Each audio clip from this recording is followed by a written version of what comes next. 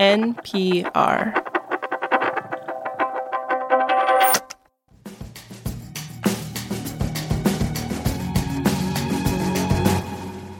This is The Indicator from Planet Money. I'm Darian Woods. And I'm Waylon Wong.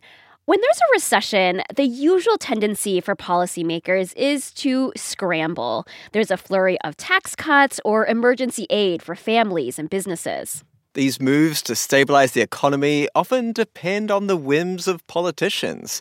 There is debate, there's sometimes deadlock. In the meantime, people are hurting.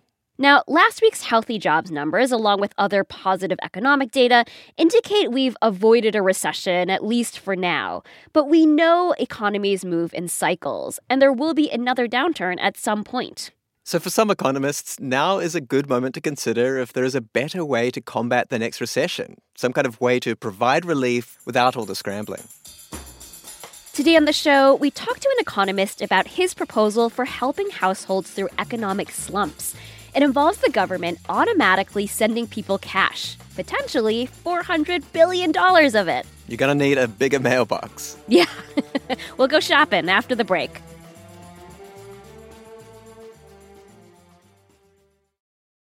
This message comes from NPR sponsor E-Trade from Morgan Stanley. Take control of your financial future with E-Trade. No matter what kind of investor you are, their tools and resources can help you be ready for what's next. Now when you open an account, you can get up to $1,000 with a qualifying deposit. Terms apply. Learn more at etrade.com/NPR. Investing involves risks. Morgan Stanley Smith Barney, LLC. Member SIPC. E-Trade is a business of Morgan Stanley.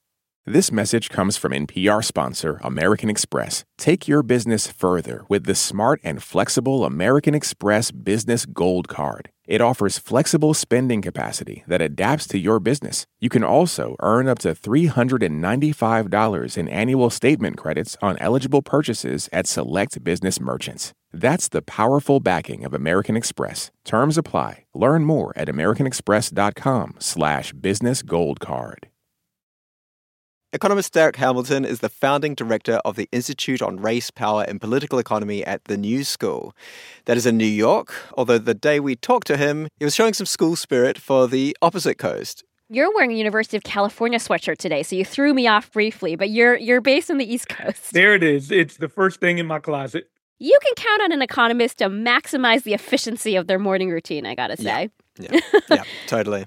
Derek's work spans topics like economic security and the racial wealth gap. And he says there's a kind of economic policy tool that's been in the conversation for basically his entire career. As long as I've been thinking about economics, the concept of automatic stabilizer has been front and center. An automatic stabilizer.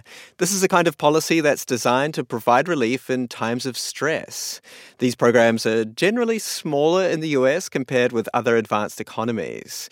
But there are examples of automatic stabilizers here, especially in the social safety net. Take unemployment insurance and food stamps, otherwise known as SNAP. These are benefits that kick in when a household's economic circumstances take a turn for the worse. And another example in the US is just individual income tax, because if somebody's income goes down, so does their tax bill. What makes an automatic stabilizer unique is that it's already built into a government's budget. The president or Congress don't have to take special action to spend more or tax less. And that means less risk of these benefits getting derailed by political bickering. You can think about an automatic stabilizer like an economic slow cooker.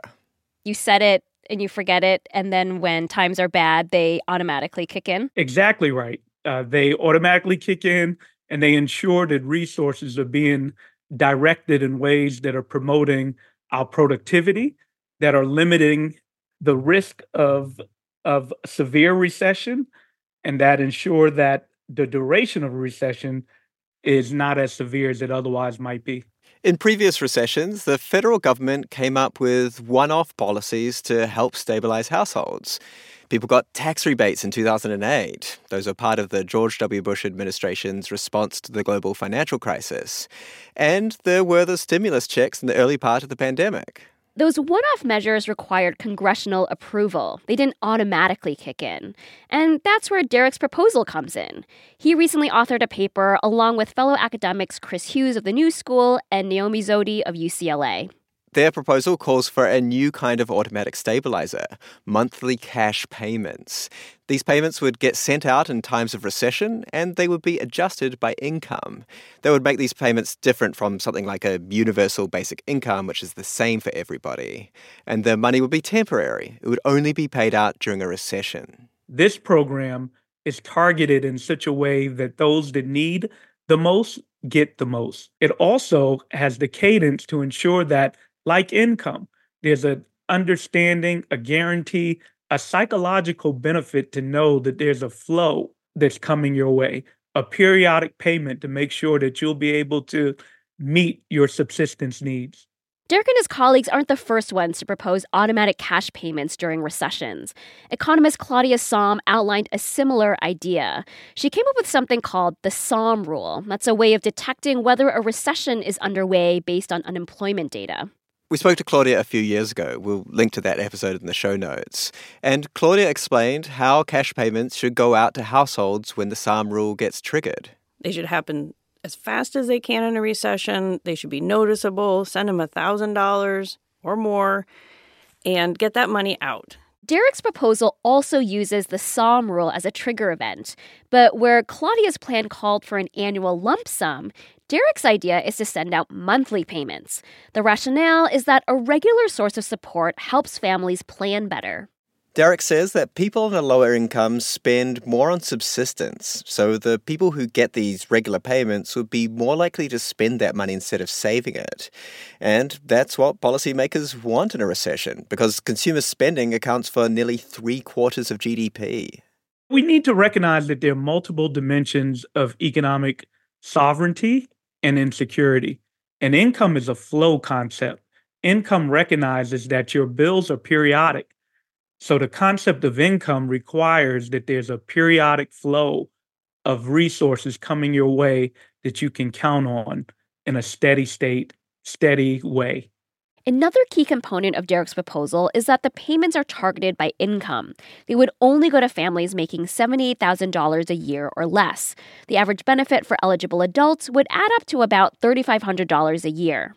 The payments increase for lower-income households, and payments for all eligible households would stop once the recession indicator was no longer in effect. According to the proposal, the program would give the average family a 3 to 4% boost in income. And because a disproportionate number of Black and Hispanic families are low income, the benefits would be more pronounced for them.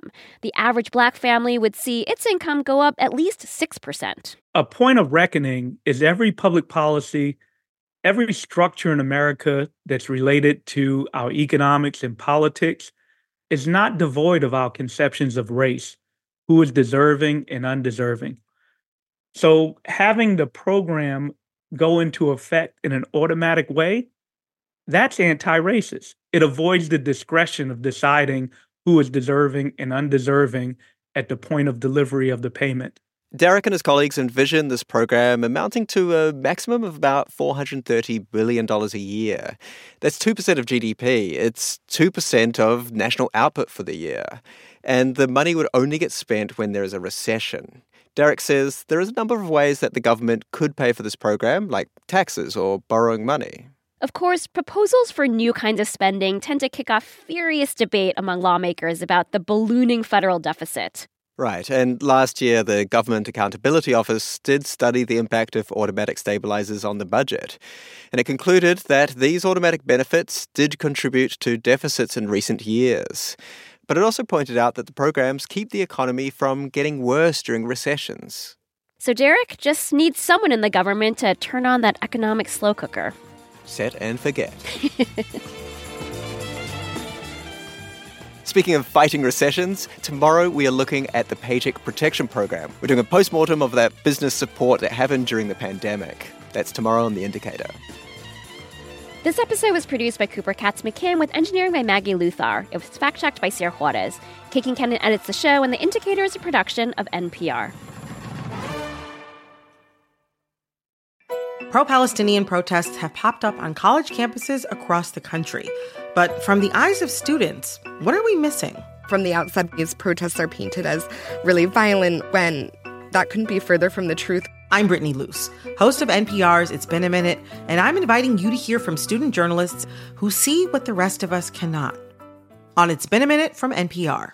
This message comes from NPR sponsor American Express. Take your business further with the smart and flexible Amex Business Gold Card. It's packed with benefits that help unlock more value from your business purchases. Learn more at americanexpress.com/businessgoldcard. This message comes from NPR sponsor Mint Mobile. From the gas pump to the grocery store, inflation is everywhere. So Mint Mobile is offering premium wireless starting at just $15 a month. To get your new phone plan for just $15, go to mintmobile.com/switch.